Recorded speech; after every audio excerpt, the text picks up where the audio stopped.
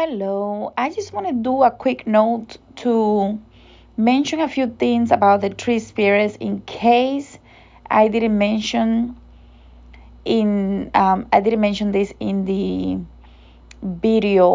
audio video, just because it's so important that I want to make sure that I go over this just one more time, just in case, because it's very important for us to understand the power of the energy of the tree spirits. So the tree spirits, even in ancient times, it was known that the trees were entrances to other dimensions, and that the tree spirits were powerful guides and healers.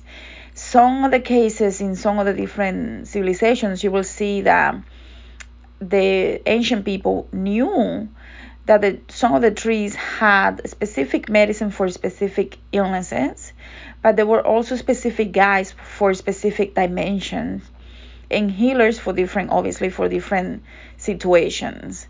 But also, a lot of the trees were also known to bring consciousness, and some of them were able to drive someone crazy if they were not ready for that type of consciousness. So only the gods and goddesses, the pharaohs in ancient Egypt and in some other civilizations, the king, the queens, the people that were part of the royalty were the one that had access to specific trees. For example, there are some legends, even in different books, where you will see that even in ancient Egypt and other African and Hindu cultures, that you will see that some trees were only available to even be seen by those that were part of the royalty family. So in my own trances and meditation, I have seen the tree spirits with tiny little workers. You might call them elves or fairies. These workers, I have seen them myself, and whether their function is to ensure that the energy of the spirit, the energy of the medicine that they're putting out, like ayahuasca, San Pedro, even if it's just basil, the things that you have in your garden, everything has little tiny energy beings, whether they are elves, fairies, or just etheric energy beings that are just particles that work to make sure that each plant performs the job that it's supposed to perform. So it's actually a lot of energy being used to make sure that a specific tree, especially the older they are, the more energy is put into making sure that the results, when people use the tree for whatever it is that they're using it, like it could be to expand consciousness, to heal, to release energies, to whatever it is that you're trying to do, you activate it. It's already done, but you have to activate it with the prayers. So the tree of life, and this is what I wanted to make sure that I went over, because I don't know if I went over this. The tree of life represents the past, the present, and the future, right? All coming together in the present moment. So basically the past and the future coming together in the now. And that's when we really expand our consciousness. The reason why this was only available for royalty is because back then they didn't think that people, in order for them to keep people to believe in them as gods, goddesses, king, queens, priests, priestesses, they had to hide some of that knowledge in order for them to continue to have the power.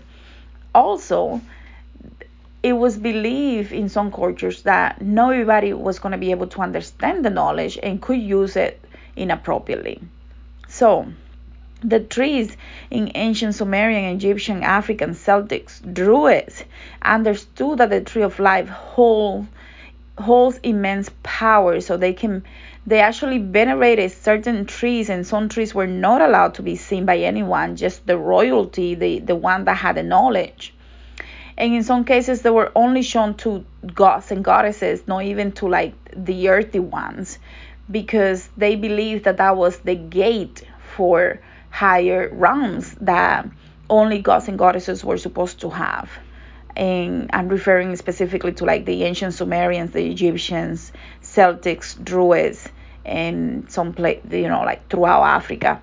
So the Garden of Eden is a great example of this. And I know we talked about the Garden of Eden before when we went over the 36 DNA strands. And the reason why I was using that example is because of the whole tree, the tree of life situation, because the Garden of Eden is the greatest example that we have, that in the center of the tree, it holds immense wisdom. And what is in the center of the tree is the heart. And we've been talking about the heart for many lectures now, and it keeps coming back to the heart, because the heart is where we really have the gate. So the tree of life symbolizes a gate, showing us that when you actually understand them, you can go through different gateways to enter different dimensions. And remember about the 36 dimensions, we talked again about having access, proper access, by making sure that you're working from the heart space. So the tree of life is a great mystery for a lot of people, because it means it's you. The tree of life is in every one of us. We all have the heart space that we can activate, and we all can go through different gateways to pick up information, to pick up wisdom, knowledge that we can use here now in a very powerful, meaningful way, if we understand what that means. So the tree of life essentially, even in ancient cultures, was the gateway to enlightenment. So when we understand that, and we understand that even the Garden of Eden, Jewish gematria gives us 360. 360 leads to 36, which is the number of DNA strands that they have indicated to me that we have access to. And it could be that over the last dozens of years, where we have been leading up to this moment where we're going from 3 to 5D, we have been able to activate the 24 to 36 DNA strands. Because even before, I remember meditating and getting information that was not 36 strands. I didn't even know about the 36 strands until I started channeling for this lecture, for this class, because my understanding and what I received before, and maybe it's because I wasn't ready to receive it. Maybe my mind wasn't expanding so much so that I could understand and really tap into the knowledge of the 36 DNA strands. So obviously, it could have been me not picking up the right information, or the information that was really going to open my eyes in a different way, because all this time I kept thinking it's up to 24 DNA strand. And to receive the 36 DNA strands information, I was a little doubtful at first, and that's why they had to give me clues and hints and things for me to go and put together, like with the Garden of Eden, because the Garden of Eden, even in ancient times, was considered the greatest gateway to have access to other multidimensional realities. So, when everything comes together in this way, we know better. We have less doubts about what's coming through, because we know it to be true based on the numbers and the clues that they have left us for us to really, because sometimes we need clues, we need hints, we need confirmation. So great confirmation here, because no matter where you go, the ancient Sumerians, the native Indians, the Egyptians, the Amazonians, wherever you go, and it could have been people that were like the Mayans, the Incans. None of them supposedly knew about each other, and they all understood the tree of life, and they were all recording on the walls of different caves and different paintings and different things, different structures, that the tree of life was very sacred. So we can find the tree of life in all the ancient civilizations and receive the same information that it was a sacred gateway. And where is the sacred gateway? The wisdom, all of that resides within you, within the heart space. So this is just magical information. I wanted to make sure that I didn't forget to put this out there for the course, because I'm not sure if I said any of this in the previous recording. So if it is repeated, please forgive me. I just want to make sure that this is clear, because it's so important that when we understand the connections and we connect the dots, we can see that all the information the intergalactic healers are giving us is actually information that when you put it together and you connect the dots, you cannot have any doubts.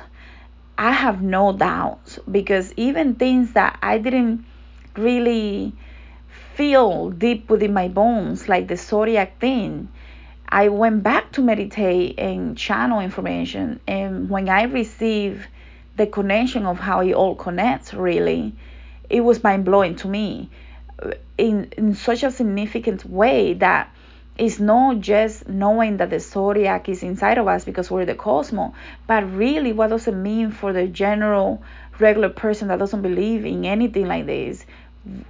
When we see the clues and the hints and the connection, it really blows our mind. So I hope that you start putting the dots together so it can also make sense to you, and definitely meditate to receive more wisdom, to receive the confirmation that you need if you're having any doubts, because it's so important for us to understand that the gateway to all the cosmos resides within us. When we close our eyes and we are ready to connect, we can go anywhere, and it becomes a very powerful experience each and every time.